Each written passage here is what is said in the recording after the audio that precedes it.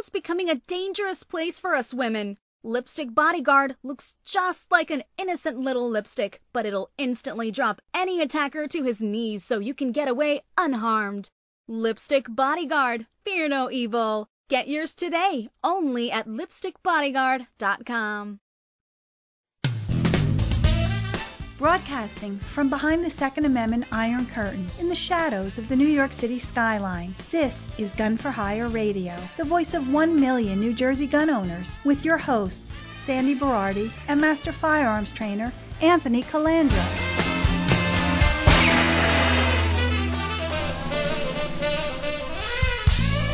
Live from the land that freedom forgot, the most listened to Second Amendment broadcast in the nation. Welcome to it. We got a packed studio today. We do, and there's a lawyer in here. I thought it was like a leak in the sewer system. In the bleachers, we have Curtis, Jay's son, and David Padua, who'll be on later in the show. And Dan Schmutter's here to discuss the Ninth Circuit ruling and maybe give us some updates on our lawsuits in New Jersey. Yeah. And Jay Factor and Mark Cheeseman are here with their Restore, Carry, and J case that we've been talking about, and they've been on before. So they're going to give us some updates as well. So without further ado, you're here for 2 segments, Dan, so you better get to the point. We're chomping at the bit here. The Ninth Circuit had a ruling. No pressure. There's only a Dan. 3-judge No panel, pressure. I believe, right? Yes. Okay. But they had a ruling I would love you to share with our listeners because it gave me a slim ray of hope. So what light can you shed on this? Well, first of all, I always get straight to the point, Anthony. You know that. Yeah, I know. Come on. I know. He bills by the second, by the way. Not even by the minute, by the second. He has to. The fractions don't go that high. And I would love to formally thank Sandy for the sewer comment. That was You're very welcome. No problem. You can add that to the repertoire. I love you, Sandy. Thank you. That's the problem. Hey, look, you're not a med mal guy, so I'm good with you, you know? Your listeners, of course, know that we have a lawsuit in federal court challenging the recent magazine ban. Just recently, as everybody knows, Governor Murphy signed into law a prohibition on magazines greater than 10 rounds. And so the same day it was signed, we went into federal court, filed a lawsuit challenging the statute, seeking to have it stricken as unconstitutional. We were in court last week on our motion for a preliminary injunction, and just so your listeners understand what that is and how that works, we were arguing that the court should prevent the implementation of the law during the lawsuit. So, for example, as everybody knows, there's a 180-day implementation period for the magazine prohibition, and lawsuits typically take much longer than that to resolve themselves. So if we ended up going to trial in this case, for example, a year from now or longer, people would have had to have gotten rid of their magazines or would have had to have employed one of the methods permitted under the statute long before the case got resolved and long before our challenge got heard. So what you do is you go in and you ask for an injunction to prevent the implementation of the law while the case is being heard. And then ultimately, once the case is heard, the judge will decide one way or the other. But meanwhile, people wouldn't have had to have gotten rid of their magazines. So that was our application for a preliminary injunction. It was heard initially last week, and what the judge decided was that he wanted to hear testimony. Is this good or bad that the judge wanted to hear testimony? Neither. It is just procedurally how he wanted to move the case. There's one way of doing it is deciding the case solely on the law, and that was our original position. And we asked the judge to decide it based on the case law and based on the law, based on the Second Amendment law itself. He decided. Now, as part of that application, both sides put in expert affidavits. We put in 2 affidavits, one by a criminologist, Professor Gary Kleck, and one by a gentleman by the name of James Corcorato from the National Shooting Sports Foundation. And the government put in declarations from 4 people, several folks from the state police and a few others. And so what the judge decided was he wanted to hear from them. And so what we're going to be doing in August is these 6 experts are going to give live testimony in court. They're going to be subject to cross-examination, and the judge will hear them personally as opposed to simply reading what they put down on paper. Now, you're going to be cross-examining them with the NRA's legal team? Yes, we will be cross-examining their experts. They will be cross-examining our experts. And we'll see how the state's experts, for example, hold up under cross-examination in open court. And so, it's an opportunity to test the things that they're trying to say in opposition to our claim. And we welcome that opportunity because we think that their experts will not hold up under the challenges that we think we'll be able to bring. So, we're looking forward to that, and that's going to happen in August. And we'll see what happens. But I think we like our chances in the hearing. What's your thoughts on Judge Sheridan, who is presiding over the case? He seems very fair. He seems open-minded, which is good. He's not like the Hawaiian judge on the Ninth Circuit? I will tell you that Judge Sheridan, he basically said, look, I want to hear from these witnesses, I want to see what they have to say. What we did was, after the judge had basically made the determination that he was going to have the evidentiary hearing with the live testimony, he still held some argument so that the attorneys could each give their a sense of what the legal issues are, what the case law says, why each side thinks that they're likely to prevail in the case. And based upon the questions that the judge asked, and based upon the interaction with the attorneys, he did seem reasonably open-minded, which is good. That's the most you really can ask for when you go into court. Is you want a judge that has not prejudged the issue, that doesn't already have strong views. You want a judge that's open-minded, who's going to listen to what you have to say. And our sense of it is that we strongly believe that we're right and that we have the better argument on the facts and the law. So when you have a judge that appears to be open-minded, you're already a step ahead if you think that you can show that you're correct, and that's important. So now how's California come into play? So what was very interesting is the timing of this. There is a case out of California called Duncan versus Becerra. Last year, the district judge. Now that's also a. I want to bitch slap Becerra, by the way, the Attorney General of California. Yeah. Open hand. I want to anyway. But go ahead.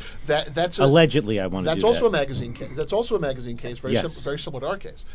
And last year, the district judge granted a preliminary injunction in that case, which is of course very useful for us because it is a good example of what we think Judge Sheridan should do as well.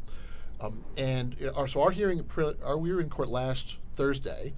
This Tuesday, the Ninth Circuit affirmed the granting of the preliminary injunction, which was very, very nice to see, because it's any time a court of appeals, particularly the Ninth Circuit has not historically been very favorable to our. We know, and so it's very nice to see a three-judge panel of the Ninth Circuit affirm the proper discretion employed by the district judge to preliminary enjoin the implementation of California's magazine law to allow the lawsuit to continue without people having to dispose of their magazines. So we think that's a very good precedent for us. We think that the Ninth Circuit's decision was correct, and we think that it's a good reason why Judge Sheridan should follow that. Now Sheridan has to use that case law right now, right, from the Ninth Circuit, or no? The Ninth Circuit, he's not controlled by the Ninth Circuit. Okay. He's bound by the Third Circuit. Okay. But it is persuasive to look at the Ninth Circuit and to see the reasoning both from the district judge and from the Court of Appeals. So Sheridan can't ignore that information. He can? He does. Yeah, he can. He doesn't have to follow it. Okay. But he should follow it. And our job is to show him why the Ninth Circuit got it right and why the district judge got it right in the California case. And if we're doing our job correctly, and then we ought to be able to convince Judge Sheridan that was the correct approach. But he's his own judge. He's not bound by the Ninth Circuit, and he's going to make his own decision based upon what's before him. And we, I think we feel strongly that he will make the right decision, and he'll do the right thing. Now, if he rules against us in California, there's an imbalance there. Doesn't that give us a better chance of going to the Supreme Court? Well, bear in mind, after Judge Sheridan, the case would go up to the United States Court of Appeals for the Third Circuit first, right? And so the Third Circuit would have to determine. So if Judge Sheridan grants a preliminary injunction, like the district judge in California, then the Third Circuit would have to determine, similarly as the Ninth Circuit had to determine whether he was correct in doing that. On the other hand, if he denies a preliminary injunction, again we go to the Third Circuit, and the Third Circuit would have to determine whether he made a mistake in denying it. So either way, the Third Circuit would have to determine whether what he did was proper. So this is it's very rare. California is actually helping us, which I thought I'd never see. Well, it's not as rare as you think. Don't forget, in the Peruta case, which was the California carry case, the original three-judge panel ruled favorably and struck the restrictions on carry. What happened in Peruta was the full court heard it what's called en banc. En banc. And the Ninth Circuit en banc vacated the decision of the panel and went the other way. So the Ninth Circuit doesn't always come out a certain way. There are plenty of judges. There's a variety of judges in the Ninth Circuit, and there are plenty of judges that think differently. It's just that it's because the majority of the judges in the Ninth Circuit think a certain way. The numbers don't always favor you if you're trying to bring certain kinds of cases, particularly Second Amendment cases. But it's not like they're all of the same mind. So it's not always nice to see this kind of thing, and we think this could be very helpful for us. Excellent. Thank you. I'm just happy he's on our side. Who, Sheridan? No. Oh, Schmutter. Okay.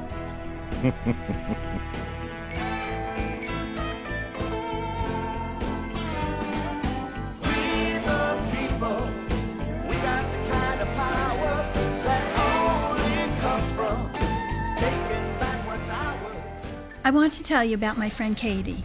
Katie is a nurse, and she was attacked on her way home from work. She was totally taken by surprise, and although Katie is only 5 feet tall and 106 pounds, she was easily able to drop her 6'4", 250-pound attacker to his knees and get away unharmed. Katie wasn't just lucky that day. She was prepared. In her pocketbook, a harmless-looking lipstick, which really contained a powerful man-stopping aerosol propellant. It's not like it was in our grandmother's day. Today, just going to and from work or to the mall can have tragic consequences. The FBI says a violent crime is committed every 15 seconds in the United States, and a forcible rape happens every 5 minutes. And chances are, when something happens, no one will be around to help. It looks just like a lipstick, so no one will suspect a thing, which is important since experts say getting the jump on your attacker is all about the element of surprise. Inside this innocent-looking lipstick is the same powerful stuff used by police and the military to disarm even the most powerful armed aggressor. In fact, National Park Rangers use the very same formula that's inside this little lipstick to stop 2,000-pound vicious grizzly bears dead in their tracks. It's like carrying a personal bodyguard with you, in your purse or your pocket. Darkness brings danger. Muggers and rapists use darkness to their advantage. We all know what it's like to be walking at night and hear footsteps coming at us from behind. Who's there? If it's somebody bad, will you be protected? Your life may depend on it.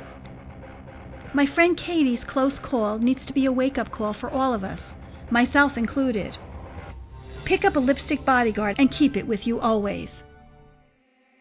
The world's becoming a dangerous place for us women. Lipstick Bodyguard looks just like an innocent little lipstick, but it'll instantly drop any attacker to his knees so you can get away unharmed. And what better way to say I love you than giving the ones you love a gift to keep them safe? Lipstick Bodyguard. It looks just like a beautiful little lipstick, but just like a beautiful woman, it has the power to bring a grown man to his knees. Lipstick Bodyguard. Fear no evil. Get yours today, only at lipstickbodyguard.com. Just follow the link on the gunforhireradio.com homepage. Listen to this and other episodes on iTunes, Google Play, and on demand. And this segment is brought to you by Dr. Henry Medallion, Medallion Chiropractic on Valley Road in Wayne, New Jersey. Check out medallionchiropractic.com, MADALIAN, chiropractic.com. Check out his Facebook, go on his site, refer your friends and family. He's a shooter here. He can help you improve your shooting, and he can even fix broken old men like me. I can tell you that firsthand. So Medallion Chiropractic, support those who support us. Remember also, Dan is employed at Hartman and Winnicki. How do we find you, Dan? We are at 74 Passaic Street in Ridgewood, New Jersey. Okay, it's Hartman and Winnicki. I refer people to Dan all the time, and all I get back is positive feedback. I also want to especially thank Chuck Leonard and Cliff Toy. I've been out getting petitions. Oh, and also Gary Allison from Beacon Brass. I've been getting these fat envelopes of petitions for Calandro for NRA, so I want to thank you guys for everything you're doing. It's probably be a 3-year term for me once I go in because I got a big mouth and I don't take any shit. But I think it'll be a lot of fun. It'll be a good ride. I'll report it and live stream it as it goes along. It'll be worth it just for the comedy. I'm having a custom-made gun for hire Jazzy. That's great. Black and red with and red. flames on it, Okay, so I can fly around the NRA board Excellent. meetings. Very nice. Nice. So Dan, Very nice. these guys have some questions for you before we. Dan already disclaimed during break he's not giving legal advice. Okay. So Mark and Jay, what do you got for Dan? Hit him. All right, Dan, Mark Cheeseman. The first question I have, and I see this question a lot on social media, and I'm actually asked this question a lot, is the common firearms owner out there in New Jersey right now with a 15-round magazine. What, at this point, does this person do with his 15-round magazine at this point? Well, your opinion. There's nothing that's required to be done, of course, until the 180-day period expires. Of course, the problem is if everybody, if we get to day 179, there's going to be a rush of people doing things. That's one of the reasons why our preliminary injunction motion is very important, because we don't want there to be. First of all, we were trying to avoid people immediately disposing of their magazines, right? And we'd like people not to have to do that. But we also don't want people to have to rush on day 179 to suddenly find someone to either, alter their magazine, modify it within the statute, or to sell it or something like that. So what we're trying to do here is get the preliminary injunction granted, which then would, if our relief is granted, it would stay everything, and then everybody can calm down and see how the lawsuit turns out. That's the goal, at least. Right. Okay. My second question. Let's say that somebody wants to head out to the range with their 15-round magazine at this point. No, they should not do that. They should not do that. Okay. No, there's actually a very good analysis out there that's been released by Evan Knappen, and he's looked at the statute, the new statute. He's compared it to existing New Jersey gun law, and he's concluded, rightly I believe, that you can keep it if you've got it for the time being within the 180 period, but you can't transport it, so you shouldn't be taking it to the range. If you've got one of the rare carry permits in New Jersey, you shouldn't be carrying it. Right. Leave it in your house for the time being. Obviously, if you want to do something with it under the statute, you're entitled to. But as I said, our goal is to try to get an injunction so that people don't have to dispose of them. You should not be carrying them, taking them anywhere. Don't take them to the range. Don't carry them in your carry gun. If you've got a carry permit, leave them home. All right, and that leads me to my last question. Let's say that the motion for injunction is granted. At that point in time, would we be able to use our 15-round magazines again? Depends on what the actual ruling is. Okay. If we prevail on that motion, it would depend on the actual order, what the order says. Okay. And I'm sure if we do prevail on the motion, I imagine ANGRPC will be releasing a statement about the result and about what we accomplished if we're able to do this. So it's at this point until the judge rules and until he rules favorably, you can't know exactly so what we don't have an answer to that Correct. yet. Okay, great. Correct. All right. Thank you. Good. Sure. Good. Jay, what do you got, Jay? And don't hug the mic, Mark. I have one question about the expert witnesses from New Jersey, not your expert witnesses. Did the legislature consult those expert witnesses at any time before they created this law, or did they just create it because they thought 15-round magazines were bad? What do you think? That will presumably come out in discovery. We don't know the exact process at this point, but presumably one of the things we'll want to know is that type of a question. There are going to be depositions taken of all of the experts before the August trial. And so, we'll be asking all sorts of questions of the experts. They'll be asking our experts questions as well. Okay.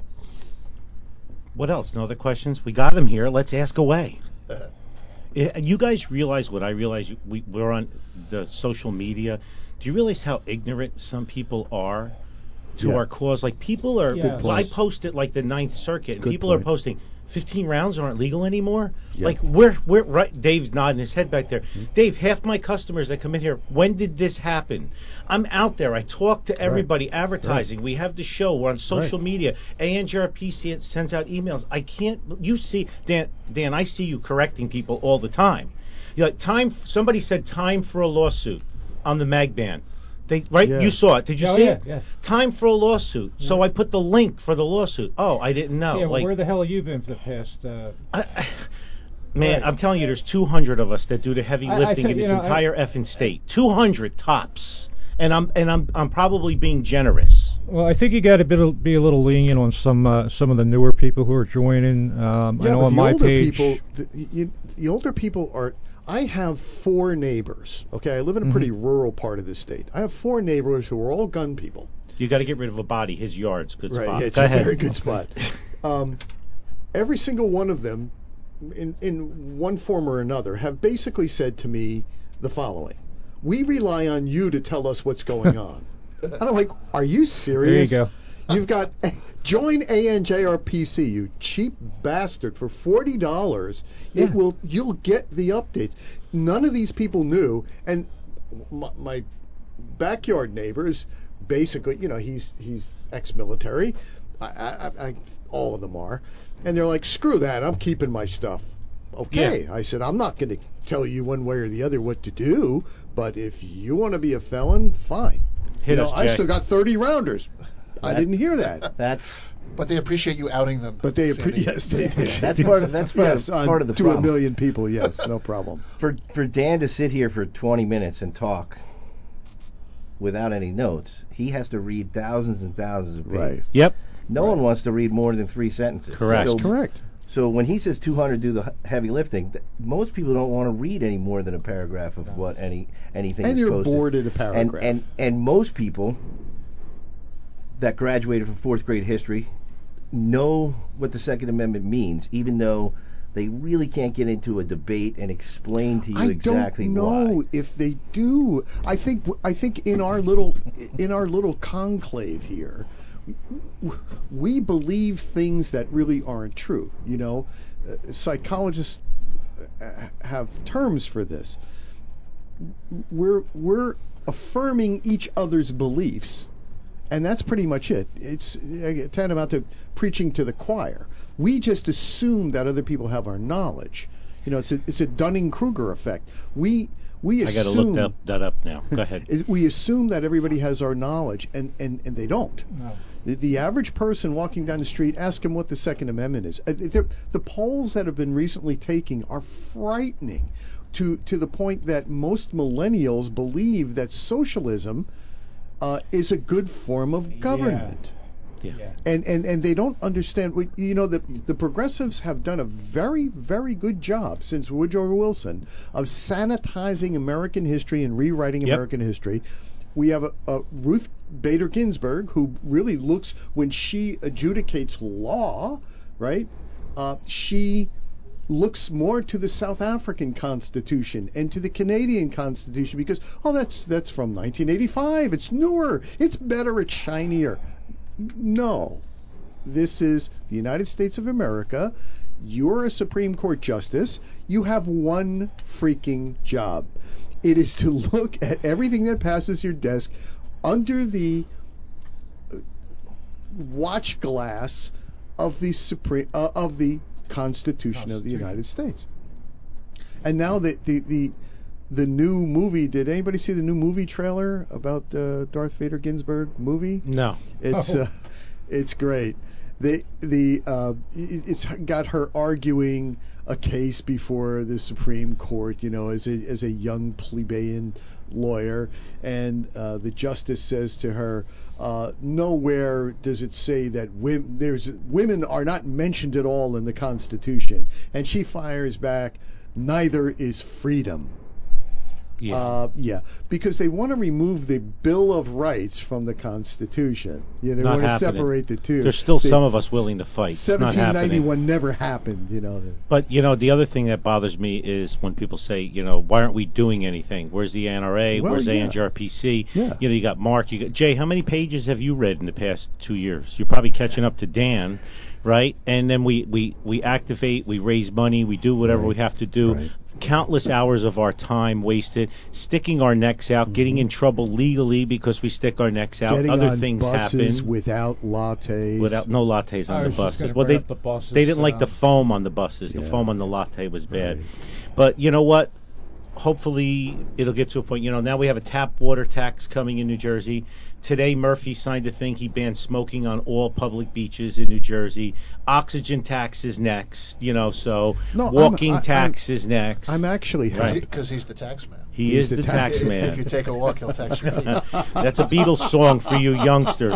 Dan, this is your last segment. What else can you add to this? We have a concealed carry case, ANJRPC, and Cheeseman and Factor, and these guys have a case. Well, Jay's in the background. He's the Darth Vader of their carry case. What he grabs them by the neck with the fingers. So what else? What's going on with that? Well, we have again, as you said, we have the carry case going on. The carry case is moving very rapidly, which is by design. It's the Rogers versus Graywall case versus the Attorney General. We are actually at the Court of Appeals for the Third Circuit right now. The district judge granted a motion to dismiss as he was required to do under Drake, and the position we took was Drake is incorrectly decided. But the district judge, we acknowledged, didn't have the authority to decide in our favor, and so he was required and compelled to decide against us, and so he dismissed the case, but he did it quickly instead of dragging it out like many federal cases go. So we're now up at the Court of Appeals for the Third Circuit, and we've made a motion, what's called motion for summary action. We've said to the court essentially the same argument that we made to the district court, which is we think Drake was wrongly decided. This court doesn't have the authority to overturn Drake. We believe that Drake should be overturned by a court that is competent to do so. Mm-hmm. And so the court should summarily decide the case and move it to the next phase. The government has, not surprisingly, joined our motion or consented to our motion. And so right now the Third Circuit is deciding whether to dispose of the case summarily and quickly.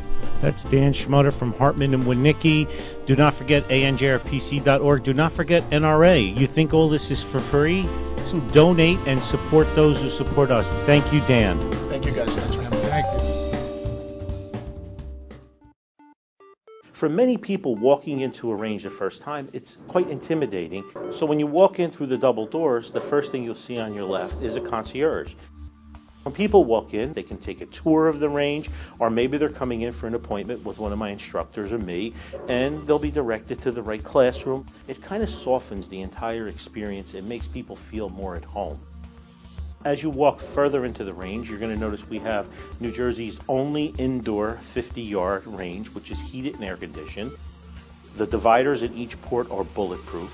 They're extra wide ports so two people can stand side by side and shoot. There's lights in the ports, so you're well lit. We also have 3 times as much light down range that the average range would have, because I believe it's important that the targets are well lit. Our target retrieval system is all digital. You program how many feet you want to send it out, and it stays there. Both of our ranges are tactically baffled, which means when we run our higher level courses, you can move forward to the firing line and shoot in any direction, and bullets can't escape.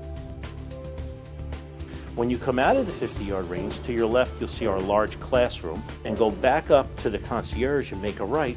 We have 2 smaller classrooms, and those classrooms are for small one-on-one classes, our Build-A-Bear, building an AR. As you enter through there, you'll see that we have a portal with a key to go into our Platinum Lounge. They can sit around and watch TV on the leather chairs or couches, and they can maybe work deals with their clients.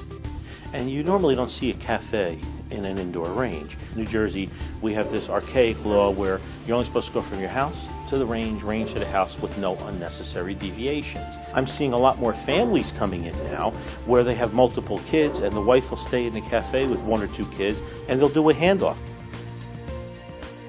To me, it's very important that people are treated like family, so the bathrooms are very high-end. We used marble and Corian and really nice tile and full-length dividers so that people are comfortable when they come in. When you exit the bathroom, you'll see the Gun for Hire radio studio, where Sandy and I tape our show. After you pass that and you make a left, you'll notice our retail area. Over 120 firearms for rent.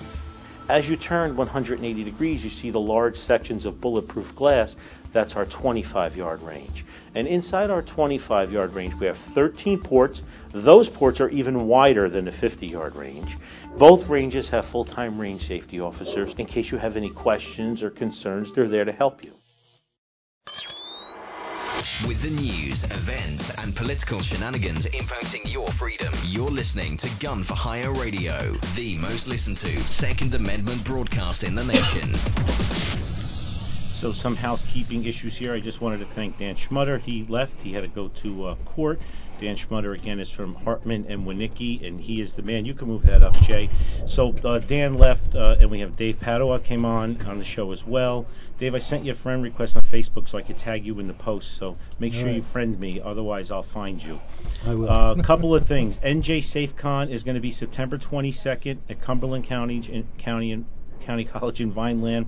It's njsafecon.net. Everybody should be there. Show your support. All the 2A peeps, Schmutter, everybody are going to be there talking. And if you want to advertise or you want to support it, go to njsafecon.net.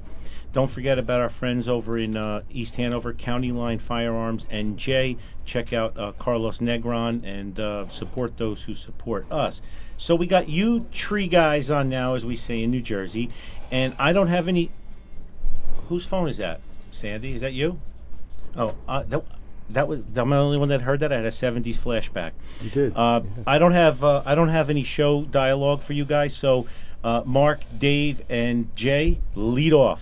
That was our system. A phone call was coming through our internet, right? Yep. Yeah, somebody trying to sell us waterfront property in Arizona again. Those 10 acres I bought before. I'm waiting. Right, I'm waiting. San Andreas Fault, right, baby. boom, it's getting close. Bye. Yosemite's right. Bye, next, California. Yellowstone. Ooh, big one. The land of fruits and nuts, Yes, submerged. exactly. Go ahead, Mark. You can All lead right, off because well, Jay's going to run it. first Dave, you better off, talk in the mic real quick. Let's hear your voice. Is my voice right here. All Thank you right. for having me. You're welcome. There All he right. is. Sounds good. Well, first of all, thanks for having us on again. It's a pleasure to be up here. You're welcome. Anytime. We need updates. Go ahead. Hit us. All right. I really don't have a whole lot of new updates. There's a few interesting things that I'll bring up. All of our paperwork is done, okay? Everything's been handed in. The arguments are all handed in. Right now, we're just waiting on a decision. All right. Now, I've been told by the case manager that we should have a decision mid to late August. All right. So we're already where are we at? July 20th. Okay. So I'm Maybe looking a month. down the road. Yeah. We could be 30 days away from having a decision. Personally, I feel the decision is probably going to be unfavorable because historically the appellate court agrees with the lower court. That's fine.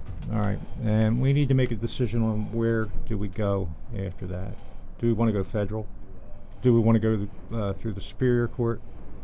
Supreme Supreme We already Court. been to the Superior Court. So we've been talking about that, and we are leaning towards going federal. We're also presently looking for counsel, talking to some different people about that, kind of shopping around, because if this we think is going to approach the very serious phase very soon, and we're hopeful it does.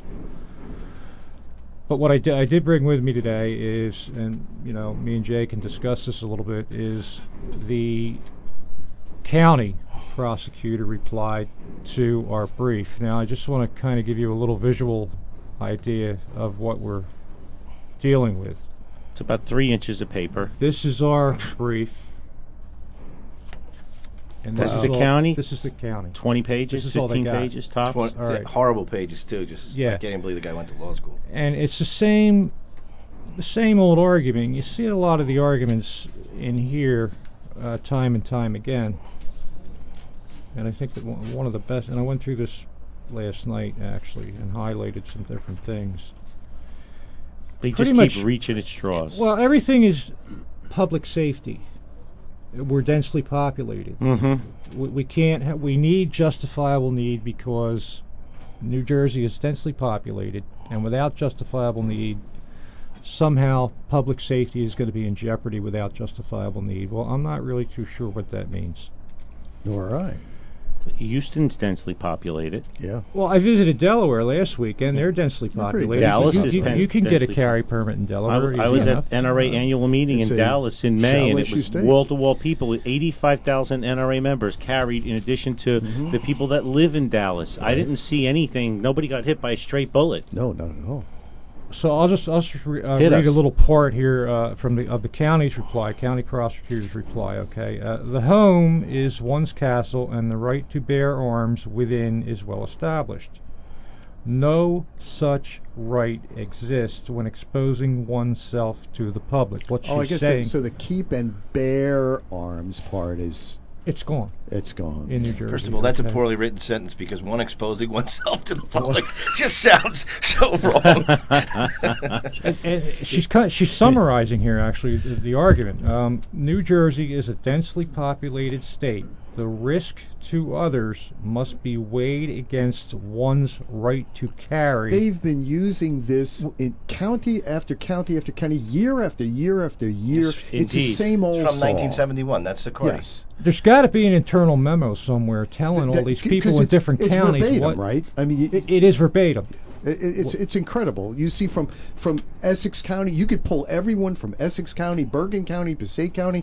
It's verbatim. It's a rubber stamp. They pull it. They press a button on LexisNexis. Shit spits out, and all of a sudden their job is done. Well, I'm sure they have an internal file on how to proceed sure. with this. How do you deny a carry here's permit? The problem. Here's the problem in Mark's case.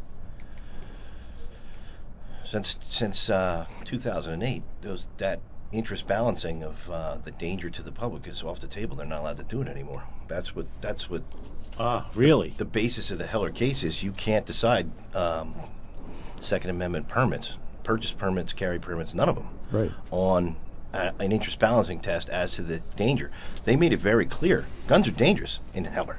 Yeah, we all know that. We all know that. But the Second Amendment itself, in 1793, was interest balancing by the people in 1793. The interest balancing's already been done. The danger was weighed because we needed, which is actually very funny, we needed the militia for the common defense. This is public safety. Right. So they're saying the exact opposite of why we actually needed the militia.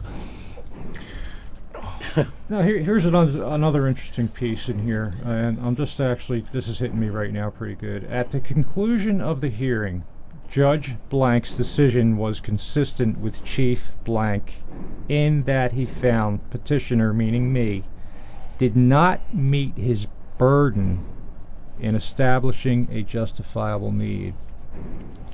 Judge Blank noted that he believed the petitioner's concerns. However, that New Jersey law did not permit a carry permit in such circumstances. They're admitting that I have concerns. They're admitting that I have... That those concerns are valid. That my concerns are valid, but...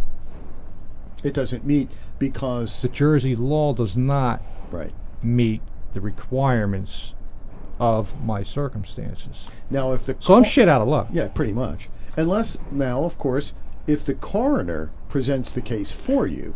Then you'll get your carry permit. Right, well, I can give it to my wife. Yeah, we'll throw it into the casket. I need to chime in on that because one of the things, like when we talk about spreading the word, we have to stop saying the law says. Because the law doesn't say Mark didn't establish need. It's not the law. It's now the code, 1354-2.4D1, that established that you have to have urgent necessity. And what they keep throwing around is the Sicardi rule, which comes from Sicardi in 1971, and they keep throwing around Priest. Right. It's not the law. It's the way the law was interpreted, and really, I'm going to say illegally sold by the state police in the Sicardi case without going through the Administrative Procedures Act. So you could read the statutes up and down all day long for 100 days in a row, and you will never find in the statute where Mark has to come up with a previous attack or a documented threat that he turned into his police department. It's not in there. Right. Hey, I got a two-part question. Who determines justifiable need? And the person who determines justifiable need, do they know the definition to justifiable need? In my case, and actually John Gilliard's case, because me and John both went to court in the same county at the same time, same judge, same prosecutor, but different police chiefs. Okay, who determines whether or not we have justifiable need? Ultimately, the prosecutor does. The prosecutor is the one that really runs the show. Yep. All right, and what I witnessed, I went first, and I kind of rushed mine along. I wanted to get it over with. I knew where I was going with it. It was my second time there.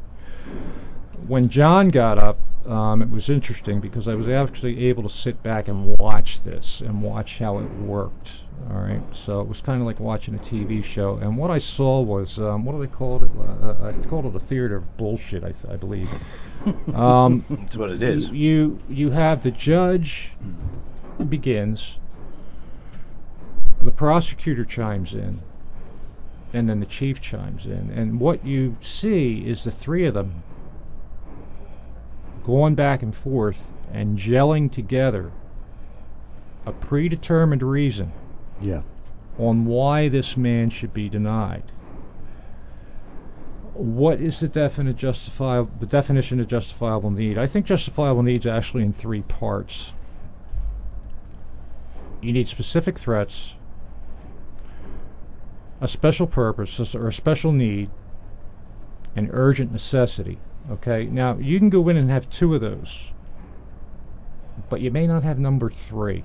The hardest one to get your hands on is urgent necessity. Urgent necessity is the one, I believe, from what I've seen, is when people say you actually have to drag the guy who wants to murder you to court. That's the urgent necessity part of this. Because in Gilliard's case, he actually brought his urgent necessity in with him on paper. He brought his threat in with him on paper. His threat is real. He has a documented threat. It's he has a documented threat that he brought in on paper. Okay. And what the prosecutor told John was, well, since you really haven't ran into that threat, you don't have urgent necessity. So what he needed to do is being a member of the Bloods or Crips with him directly in, who was carrying, who would then probably get off because they couldn't prosecute him under the new laws in New Jersey because he would probably be an illegal immigrant. And John would probably be thrown in jail for a hate crime, accusing the Blood or Crip of menacing him. The way we're going today, you're absolutely right. Yep. That's probably what would have happened. So, Dave, there is no clear... Dave, when we come back, we're going to ask you how it feels to be discriminated against. I'll answer it. Everything I do gonna be funky from now on.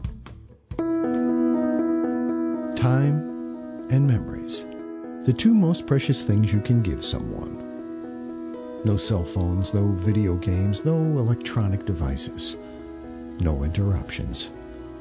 Just your favorite gun, a couple boxes of ammo, and time spent together. The folks at Gun for Hire Woodland Park Range believe there's no time like the present, and no present like time. Step through their doors, and you'll feel time stand still. It may look like a luxury shooting range, but what they really sell is the perfect day, and perfect memories are made from perfect days. Gun for Hire Woodland Park Range, where family memories begin.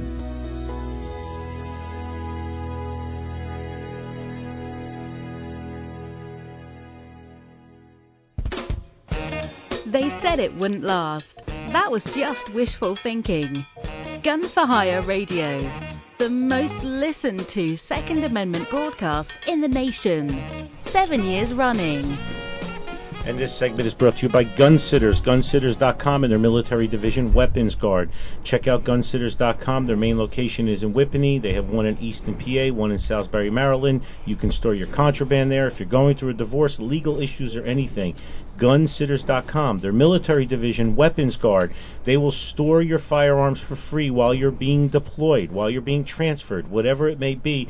You don't have to sell your stuff. You know, if you have a handgun that's not Hawaii compliant, you're being transferred to Hawaii, you can't take that gun with you. You can't leave that pistol home with your parents or your wife in New Jersey. That would be illegal. They'll hold the gun for free for you. So check out Gunsitters.com.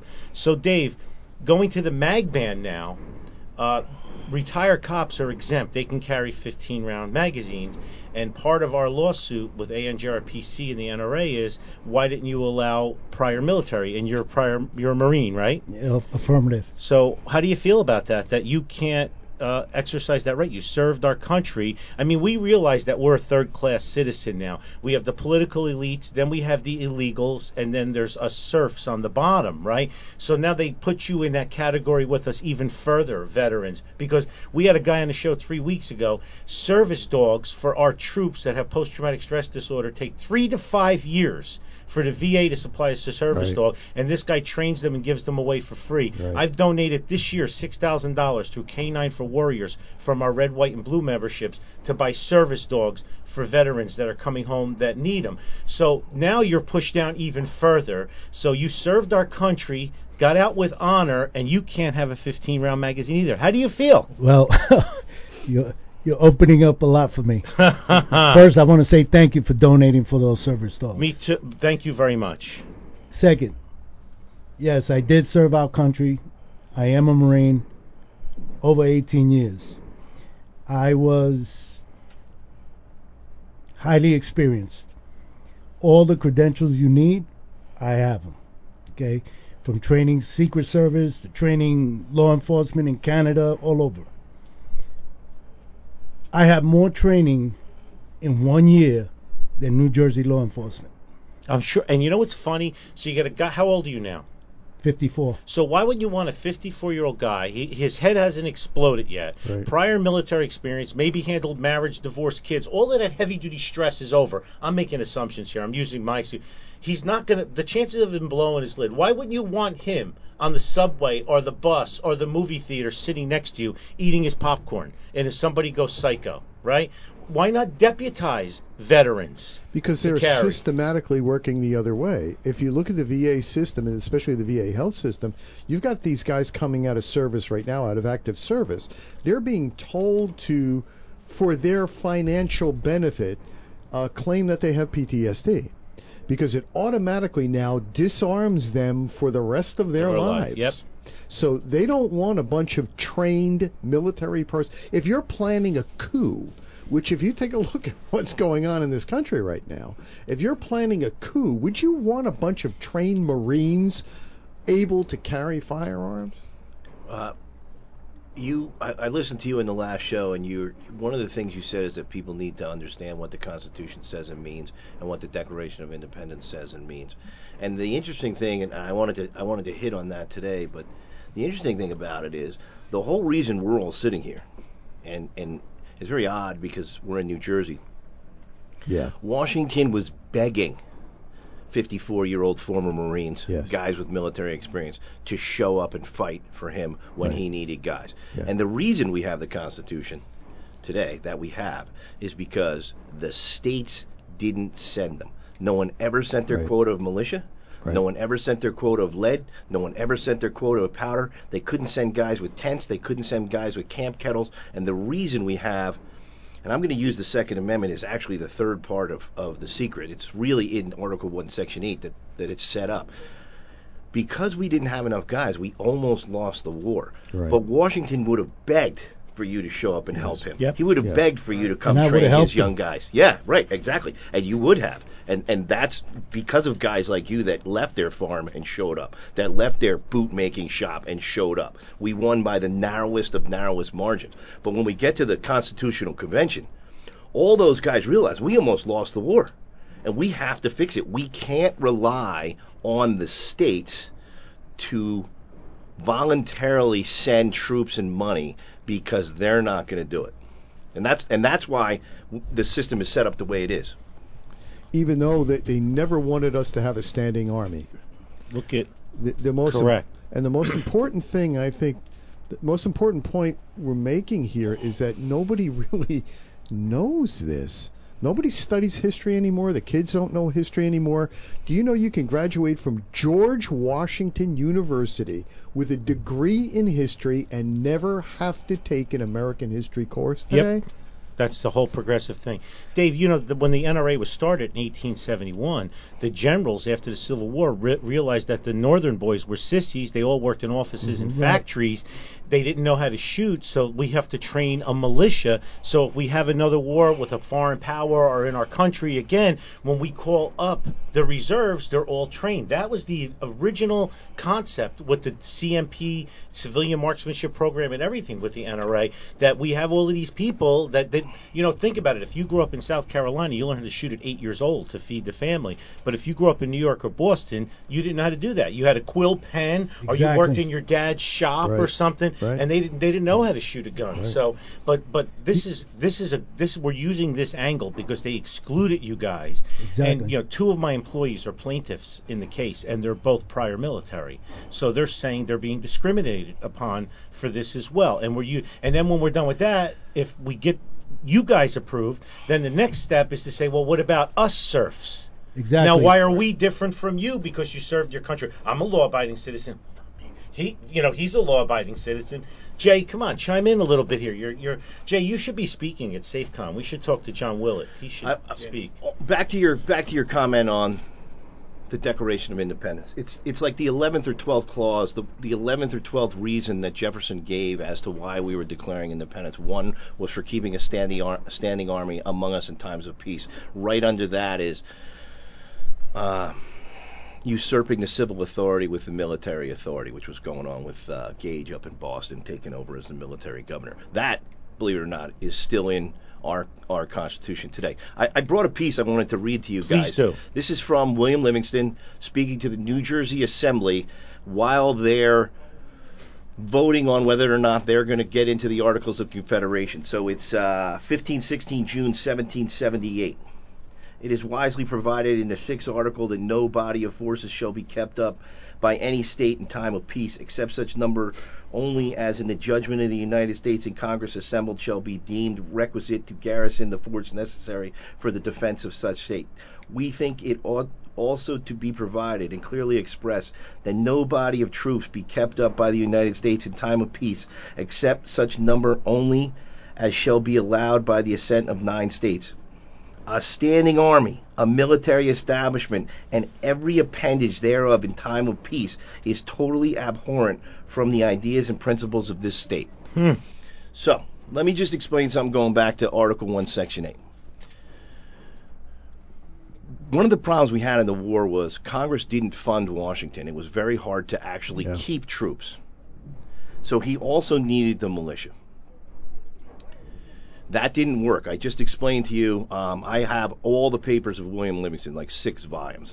The amount of letters back and forth with him in Washington trying to get New Jersey to send guys out, send lead out, send powder out is ridiculous.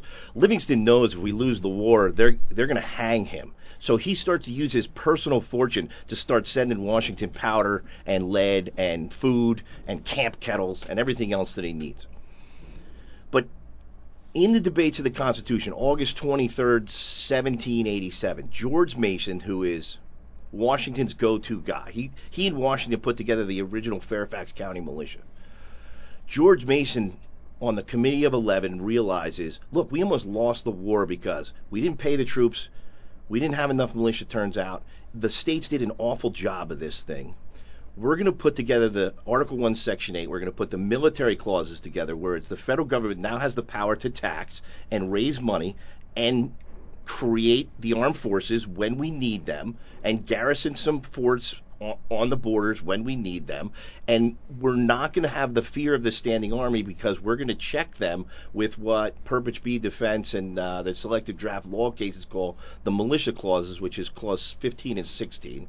We're going to check the standing army with the militia. But because Mason knows we almost lost the war, he puts the power of arming the militia and the power of regulating the militia, which is not giving them 2C58-4, regulating the militia is specifying the weapon, specifying the caliber, specifying the magazine, specifying what backpack you're going to use, what belt you're going to use, what load bearing what your need, what you have to have. What you have to have. Not what you're limited to. That's what people don't understand. Exactly. So the founders put this check in there. They took everything away from the states because the states were terrible to protect us. for anyone to now assume that in 2018 the founders would have thought the states could come back and castrate the militia by giving them a 66% disadvantage on their magazine when the military is using a standard 30-round capacity magazine and going, you know what, you're a check on the standing army, but screw you get in the firefight, you only get 10 rounds. They would never do that. It makes absolutely no sense. Correct. So I think, and I know it was very exciting with Schmutter here, I think sometimes we rely on the Second Amendment too much. The Second Amendment wasn't really a check on the standing army. The Second Amendment was a check on the power we gave the Congress in Article 1, Section 8, Clause 15. And it didn't go back to the states because they already screwed it up. And it didn't go back to Congress because we're trying to check them. So who did they give it to? They gave it to another branch, the people. So the check came to us. But really, if you're an attorney general for the United States, you could actually come after New Jersey right now under Article 1, Section 8, Clause 16, and say you have no authority to do a 10-round magazine limit. The standard capacity weapon of the military is 30 rounds, and that is good for everybody. When we talk about a former Marine coming back to train the troops, we really still operate under the 1792 militia regulations of von Steuben. And one of von Steuben's first 2 pages of the militia regulations were, the militia will carry the exact same weapon, the exact same magazine, the exact same ammunition, the exact same caliber, the exact same tent, the exact same camp kettle as the regular troops. Because we almost lost the war, because we had 15 different calibers, guys had black powder with flint, guys had cartridges. It was just a mess. And so von Steuben's first regulation was, we all have to have the same thing. So to then, in 2018, New Jersey go, we don't care what we said back in 1775. We really like to have a standing army, which is not really a standing army. It's now the state police has become the tax collecting force, right? I mean, it's almost like we've gone full circle now, and they're not wearing red coats, they're wearing light blue coats, but that's the standing army. And we're going to castrate the people because we want them to pay more taxes. That's right. How's that for a close of the show? I want to talk about their case. GoFundMe.com/restore-carry-NJ. GoFundMe.com restore-carry-NJ. This will help out Mark and Jay to get this case through. I just real quick, we talked about SafeCom, we talked about me. Dan Schmutter helped out here. A couple of classes. We have our Urban Pistol 1 and 2. Become an NRA instructor starts August 4th. BIT, rifle, pistol, shotgun, and range safety officer. April 18th, there's 1 slot left for Urban Precision Rifle. Learn how to shoot out to 1,500 yards. God forbid, that's not for me. And my mentor and master is coming back in October 4th, 5th, October 4th through 7th. Masad Ayub will be here, Mag 20 and Mag 40. Dave, I want to thank you for being on the show. Thank you for your service. Mark and Jay, I want to thank both of you guys for sticking your necks out and getting in trouble and doing. I could share my story someday online. I still can't share my whole story, but when you stick your neck out far, sometimes it gets stretched or cut off. Mine got stretched. It didn't get cut off, but I await that. They tried. Okay? So us 200 active people out there, let's try to get 200 more active people out there. 200,000. Too good, thank God. From your mouth to God's ears, 200,000. Should all apply for a permit on the same day. Okay, let's start that. How does everybody get in touch with you guys, you 3 guys, if they want to? I mean, do you want to give out your How do you want Facebook somebody to reach out to you, Mark? Mark's got the Facebook page. What is it? The Facebook page is fine. New Jersey Firearms Syndicate page. New Jersey Firearms Syndicate page. Yes. Okay, great. Well, it looks like you've done it again. You've wasted yet another perfectly good hour listening to Gun for Hire Radio. Gun for Hire Radio is a Counterthink Media production. The music used in this broadcast was managed by Cosmo Music, LLC, New York, New York, under the license of Broadcast Music Incorporated. I'm Sandy Berardi. On behalf of my co-host, Master Trainer Anthony Calandro, and the rest of the crew here at Gun for Hire Radio, we do thank you so much for listening. Winston, time to say goodbye. We love you guys. See you next week. What's up, Buster?